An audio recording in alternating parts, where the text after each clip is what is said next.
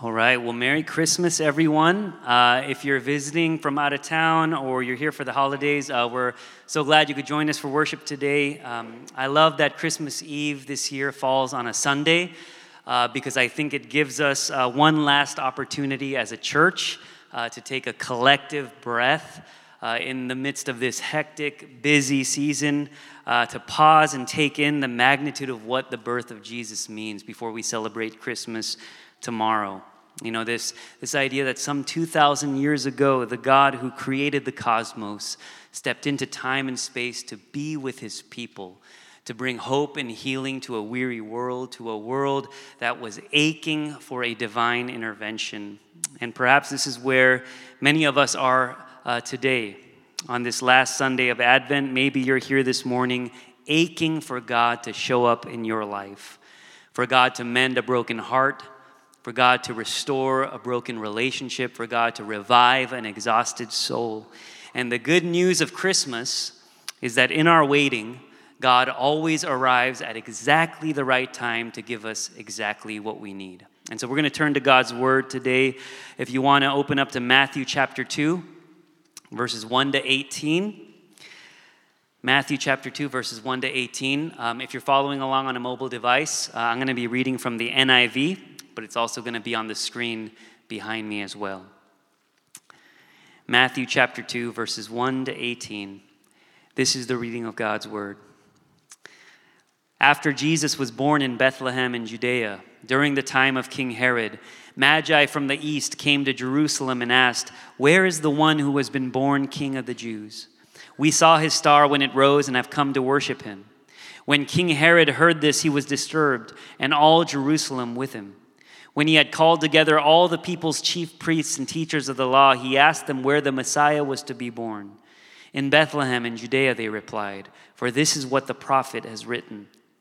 But you, Bethlehem, in the land of Judah, are by no means least among the rulers of Judah.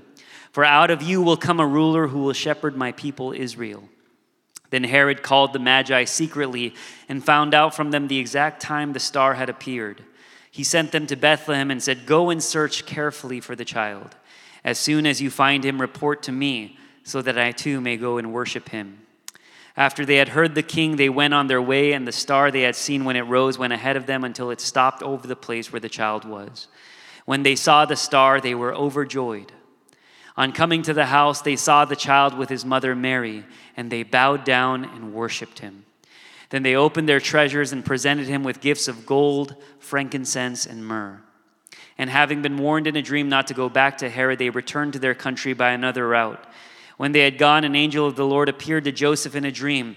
"Get up," he said, "take the child and his mother and escape to Egypt. Stay there until I tell you, for Herod is going to search for the child to kill him." So he got up, took the child and his mother during the night, and left for Egypt, where he stayed until the death of Herod. And so was fulfilled what the Lord had said through the prophet, "Out of Egypt I called my son." When Herod realized that he had been outwitted by the Magi, he was furious, and he gave orders to kill all the boys in Bethlehem and its vicinity who were 2 years old and under, in accordance with the time he had learned from the Magi. Then what was said through the prophet Jeremiah was fulfilled. "A voice is heard in Ramah, weeping and great mourning, Rachel weeping for her children and refusing to be comforted because they are no more." Amen. Let me say a prayer for us as we dive into God's word.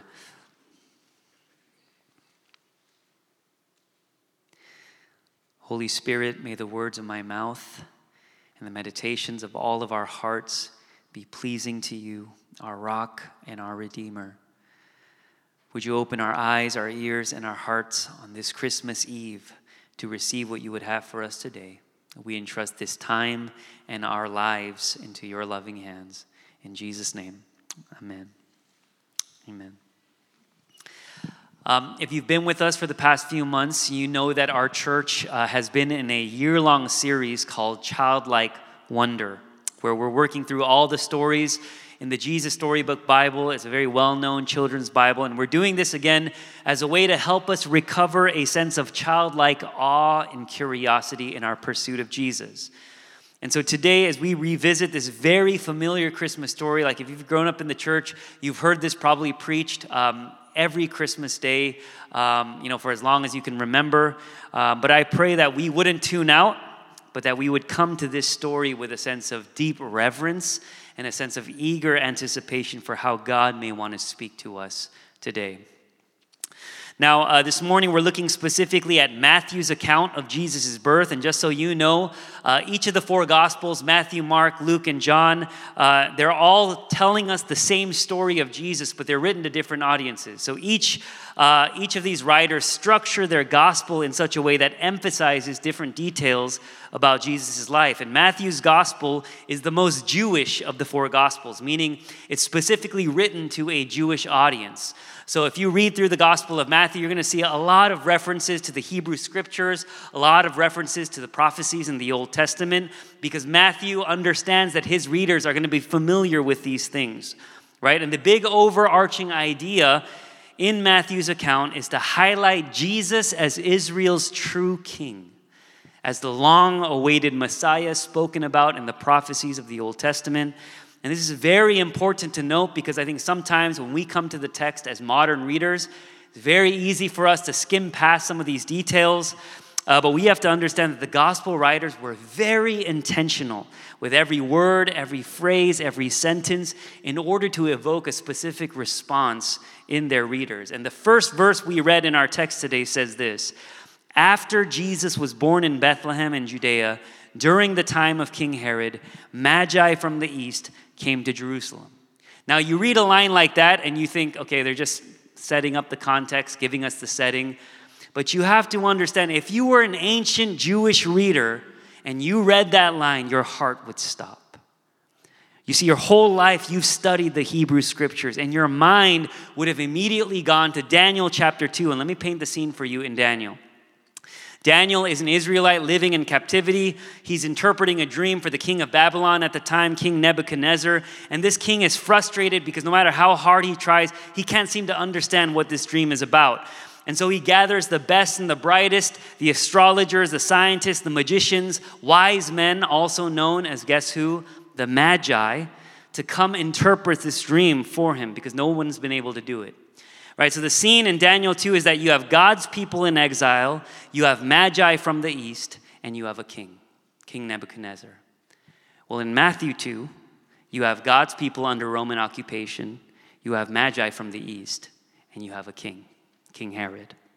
Right, and if you go back to Daniel 2, Daniel interprets Nebuchadnezzar's dream, and it's this picture of all these tyrannical kingdoms that are rising and falling and filling the world with violence and corruption and oppression.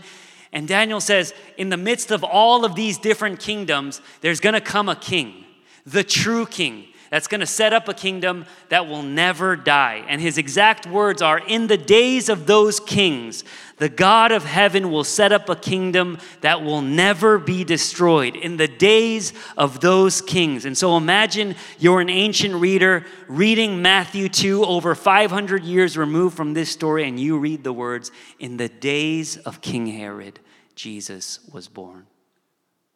Matthew knows exactly what he's doing when he writes this. He's saying, you know that king that you've been hearing about, that over the generations you've talked about, that king you've been waiting for has been born today. Now, there are three questions I want to answer about this king as we dig into our text today. If you're taking notes, there are 3 points today. Where is the king? Who gets to see the king? And what happens in the king's presence? Okay, where is the king? Who gets to see the king? And what happens in the king's presence? First, where is the king? This is the central question that drives the Magi's pursuit. Where is the one who has been born King of the Jews? And it makes sense that the Magi's first stop is Jerusalem, the capital city of the people of Israel, right? That's where the temple is. That's where King Herod's palace is. That's where the center of all religious activity and life is taking place. If you were God and you were coming to earth to take your rightful place on the throne as king, where would you go? Of course you would go to Jerusalem. Or let me contextualize this a little bit for us. Let's say you were invited to 2 birthday parties, and you know that all the important popular people are going to be at one birthday party, and all the, quote, nobodies, the people nobody knows, is going to be at the other birthday party. Which party are you going to? Okay, you don't have to answer that. But in LA, we know where you're going. Or we know where at least you want to go inside. Because it's obvious where most of us would go. It's human nature to draw near to power, to draw near to prestige, to draw near to popularity. And this is why the Magi travel such far distances to get to Jerusalem, because in their minds, if the King of the Jews is born, this is the only place he could possibly be, at the center. And yet we read that when they get there, everyone's confused because he's not there. In fact, people there don't even know that a king has been born. It says, when King Herod heard this, he was disturbed, and all Jerusalem with him. And so Herod calls together his group of wise men to try to figure out where this baby is. And these chief priests and teachers of the law, they immediately quote a prophecy from Micah 5:2 that says, this ruler of Israel will be born not in Jerusalem, but in Bethlehem of Judea. A small, obscure village nobody paid attention to. This is where the king would be found. And in case you're wondering where Bethlehem is, it's still a real place. It's still a place you can visit. A lot of times we read through these names in the Bible and we think these are fictitious cities, fictitious towns. This is a real place that still exists today. And if you're wondering where it is, it's in modern day Gaza. It's in modern day Gaza.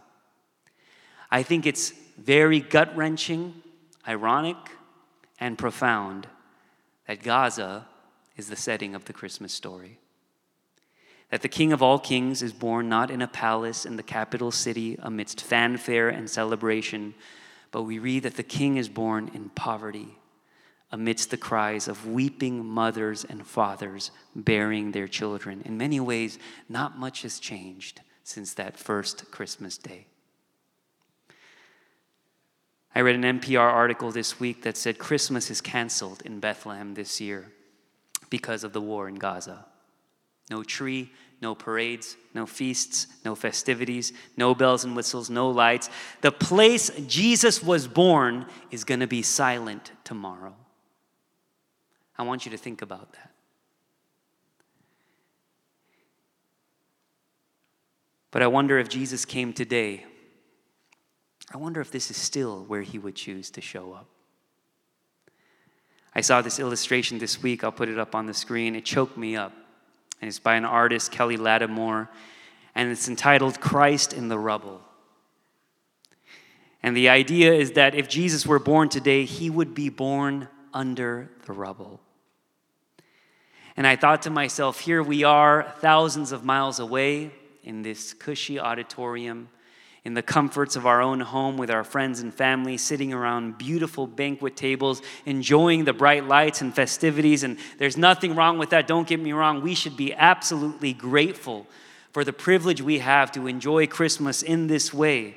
And yet, if there's anything the Christmas story tells us, it's that God doesn't always show up where we think he will. In fact, he often shows up where we least expect him to. In the mess of our lives, in the operating room, in the funeral home, in our grief, in our weeping, and in our doubt. You want to know where the king is? He's under the rubble. He's in Bethlehem. That's the first point. The second point is, who gets to see this king? Who gets to see the king? And here's the thing I find very interesting when I read this passage. When Herod gathers the chief priests and the teachers of the law, they're the ones who tell him the king is in Bethlehem. Like, these are people who understand and who've studied the Old Testament prophecy, so immediately they're pulling out Micah 5 and they're like, that's where he is. And you know what's very strange? None of them go to Bethlehem. And I read this story and I'm like, you know exactly where Jesus is. You know where the king is born. Why aren't you going? Why aren't you immediately getting on the road and making your way to Bethlehem? And you realize there's a way you can know the Word of God and never seek the God of the Word. There's a way that you can know everything there is to know about Scripture and yet never know the one Scripture is pointing to. There are many in this room I know who've grown up in the church. You have all the right answers. You can win Bible trivia. You can pull out verses left and right to speak to any of the many cultural issues happening at this moment. You know a lot about God, but the question is, do you really know him? Is he your supreme desire and pursuit and joy? The people who thought they knew everything there was to know about God, they don't have the humility to seek him when he shows up. One thing I realize, I haven't been a pastor that long, but you know what? One thing I realize, when you see moves of God happening in the church or happening in the world, you know who usually the first people to dismiss those moves of God are? Pastors and church leaders. It's very ironic, right? You see people like experiencing Jesus and the gospel for the first time. It's the pastors pull out verses left and right, say, I don't know if that's real. I don't know if that's God. It's very humbling. You want to know who gets to see the king? It's those who are looking for him. The Magi are pagans from the east. They're outsiders. They're the last people you would think would be at the center of the Christmas story, and yet they're the ones who get to see Jesus. Why? It's not because of anything they've done. It's certainly not because of their pedigree. They're not even Jewish. They get to see the king because they seek the king. Jesus says, seek and you will find. Knock and it will be opened to you. For many of us, our problem is not that we don't know enough about God. It's that we don't care to seek him. We don't care to pursue him, to want to know his ways and his will. A detail I think we miss, right, is once the Magi find out that the king is in Bethlehem, like we often, we read through this with our modern eyes and we think they just got in a car and they drove across town to Bethlehem. No. The distance between Jerusalem and Bethlehem was 900 miles. Some scholars say it would have taken 9 months to get there. They had to brave through treacherous weather. They did not know exactly how this journey would turn out. It was a long, arduous journey. Meaning Jesus was not a newborn by the time they reached him, right? Sorry to burst your bubble. We have so many misconceptions about the Christmas story. We have the nativity scene, and it's always 3 wise men there in front of the nativity scene. By the time they get there, Jesus is 2 years old. Okay, this is why we read in the text, he didn't visit them in the manger. He visited them at their house, right? Jesus was a little boy. And so we have to understand that often saying yes to Jesus, pursuing Jesus, is not like this light bulb that goes off, this epiphany where all of a sudden everything in your life makes sense. If you're here, you're checking out Christianity for the first time, you're new to the faith, you're skeptical. I think sometimes, you come to church Sunday, you say, Pastor, convince me right now. Convince me that Jesus is real right now. Not realizing that Christianity is a journey. Some of us have been on this journey our entire lives. And often the older you get, the less you realize you know. And sometimes the more painful it can feel. This was no ordinary trip. These Magi risked their lives to see the king. But why they did it was because he was worth the journey. The king was worth the journey. I can tell you, as someone who's been following Jesus since I was a child, I can tell you there are times where you will want to give up. I can tell you, my wife and I, we have, because of my profession, there are certain implications of that profession that at times we're I don't know if this is worth it. This journey feels really difficult and painful. But I can tell you, as someone who's been journeying with God for many years now, that there are these moments when you will see that nothing compares to the joy of knowing him and being known by him. And so I just want to encourage everyone in this room, both Christian and non-Christian, to stay curious. Keep asking questions because God will reveal himself to those who seek him. That's the second point. But finally, what happens in the king's presence? What happens in the king's presence? In this story, it's very interesting because you get two completely opposite responses to Jesus' birth. One of worship and one of fear, right? And they're both extremely dramatic responses, right? And it shows you the power of the king because he demands a response, right? There are certain things in life that absolutely demand a response. You can't just stay lukewarm. You can't encounter the King of all kings and be the same. And I want you to notice what happens first to the Magi. The Magi, upon beholding baby Jesus, we read that they bow down and they worship him.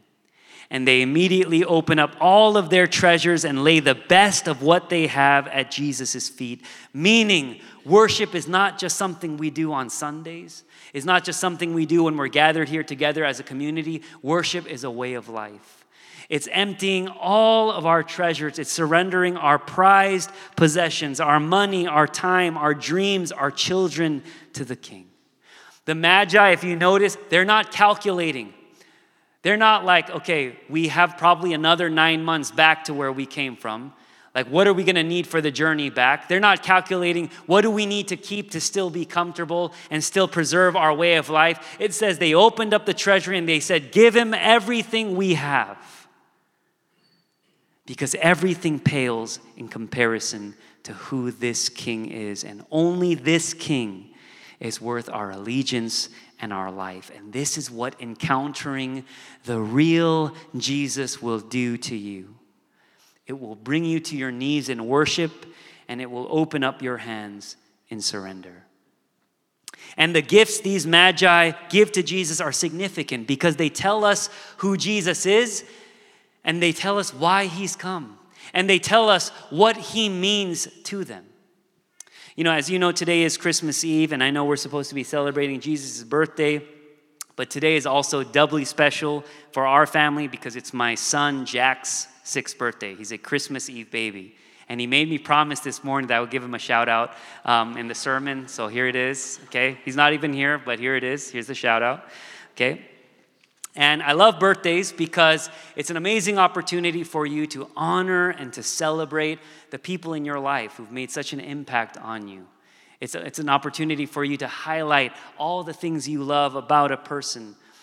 And when you think about the gifts that we give our son, they immediately will tell you who he is and what he likes, what he's into. He loves Pokemon. He's into stuffies. He loves food, right? But the gifts also signify what he means to us. All the joy and the laughter he brings our family, how he brightens up our lives. Like last night, my wife is up like at midnight putting up these streamers and putting up this sign, happy birthday, right? This sign that most likely our son's going to walk right by in the morning. And I'm like, why are you doing this? She said, he's my boy. I love him so much. Not only does it signify who he is, but what he means to us. And in the same way, when these Magi lay their gifts down at Jesus' feet, the gifts themselves speak to who Jesus is and what he means to them. Gold, signifying royalty, helping us to remember that Jesus is the king over everything. Frankincense, which was commonly used in temple worship to signify Jesus' divinity, to tell us Jesus alone is worthy of praise. And finally, myrrh, which on the surface is a very strange gift because myrrh was a perfume used to anoint dead bodies.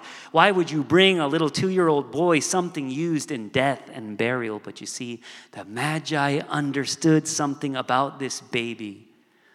Not only was he a king, not only was he worthy of worship, but he came to earth with one primary objective: to die, to be nailed to a cross, so that in his death, all who were willing to seek him would find forgiveness, hope, and healing in the rubble of their lives. But now, not everyone in the story responds the way the Magi did. You also have King Herod. Some open up their hands, and some, like King Herod, clench their fists more tightly. You see, for someone like King Herod, who has worked his whole life to build his own kingdom, to take care of number one, to protect his self-interests, to make a name for himself, Jesus is a threat. Because if Jesus is king, that means Herod is not king. If Jesus is king, that means Herod doesn't have the final say. That means nothing actually belongs to Herod. And for someone like him, that's terrifying. And when we're afraid, it makes us do crazy things. It makes us manipulate people like Herod did. It makes us lie like Herod did. It makes us angry and lash out in violence like Herod did. It makes us hoard and control and abuse our power like Herod did. Because you see, saying yes to Jesus is allowing Jesus into your life and allowing him to rearrange everything. Past 2 weeks, my wife was in Korea visiting my father-in-law. So she left me at home slaving away with my 2 children. But, I gladly did it, because I'm such a great husband and a great father, okay? But she will pay for it. I will collect. Every spouse knows. We have a ledger. We have a secret ledger. And one of the things I realized, this is the longest my wife has been away from the family. And one of the things I realized, how much 12 years of marriage to her has changed me and has impacted me, right? And I was still doing everything that I was supposed to be doing day 3, day 4. But day 5 comes around, I walk in the door and I'm like, you know what, I'm just going to leave my jacket on the ground right over there, I'm not going to clean the table right now. We'll just leave it, I'm going to rewear my pants for the 3rd time, this week. And I realized, oh my gosh, I saw a picture of what your life without your spouse would look like. And I remember thinking at first, this is so hard. This is not how I'm used to living, right? I was used to the bachelor life. I lived by myself. Everything was easy. Suddenly, I invite this other person into my life. Everything changes. She rearranges everything. And in many ways, this is what happens when you say yes to Jesus. Essentially, you're allowing him to confront everything about you. And this can be scary. Acknowledging Jesus as king means everything we have belongs to him. Our finances belong to him. Our futures belong to him. Our children belong to him. If Jesus is king, he's going to have something to say about everything. He's going to have something to say about that grudge we've been holding on to for a long time and can't seem to let go of. He's going to have something to say about the way we treat people, about how we spend our time and our money. It means we don't get to do things the way we want to anymore. It means it's not our way, our will, our timeline, our demand. It means our lives must be conformed to his life, to his plans, and to his purpose. If he is king over everything. But you see, this is the great promise of the gospel. The promise of the gospel is that Jesus says, whoever finds their life will lose it, but whoever loses their life for my sake will find it. Meaning, if you're willing to trust this king, if you're willing to relinquish your life, to relinquish control and let Jesus be king of your heart. Yes, it's going to hurt sometimes. Yes, there are going to be things you don't understand. Yes, you might have to give up some things. Yes, you might not always get your way. People may fail you or betray you. But you can know that there is nothing you will lack in this life. Nothing.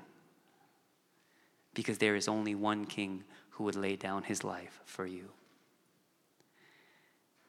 And because of this, you can trust that though you may not have life the way you scripted it, that this season of your life may not be going according to your plan, but you can trust that you will have life abundantly.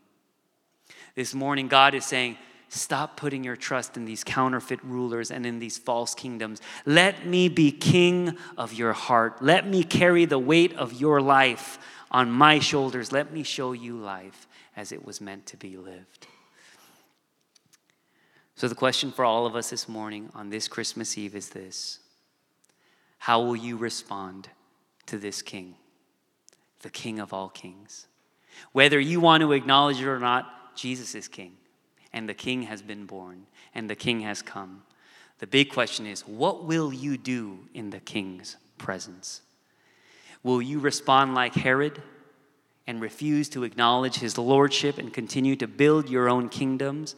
Or will you respond like the Magi, with awe and wonder and worship? Will you seek Jesus and see him for who he really is? Let's pray.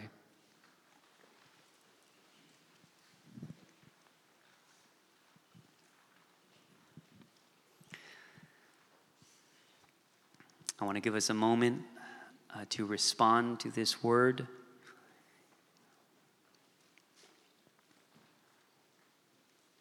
And on this Christmas Eve, I want you to ask yourself this question: where are you still trying to be king or queen over your own life?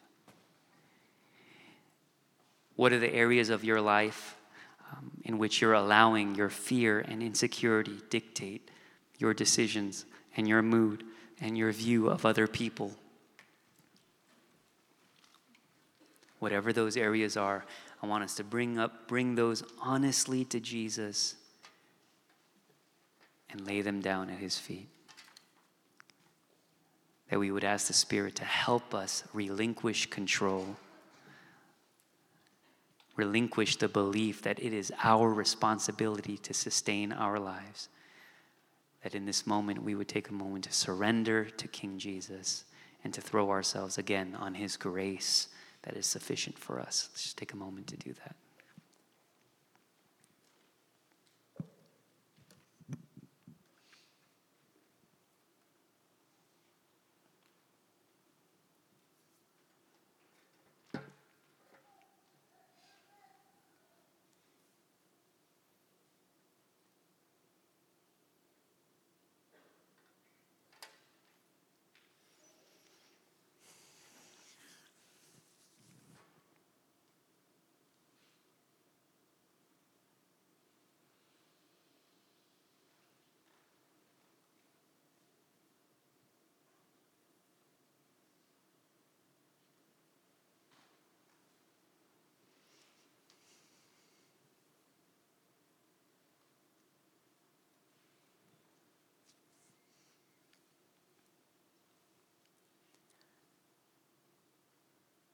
Heavenly Father, we thank you that you are Christ under the rubble.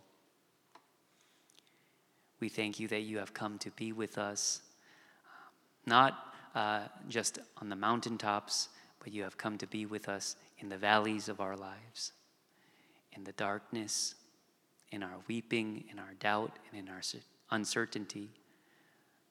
And you have given us a hope this Christmas day, that when you came into the world, you truly came as Emmanuel, God with us in the flesh. This morning, as we look forward to Christmas, celebrating Christmas tomorrow, in the midst of all the things that distract us, in the midst of all the things that avert our attention away from the true meaning of this day, we pray that in this holy moment, you would remind us and let the weight of your birth set on our hearts. That we would remember who you are and why you came, and that would give us such a joy that wells up on the inside of us. We thank you, Lord, for this word. We thank you for the hope of Christmas. We love you, and we pray all this in Jesus' name. Amen.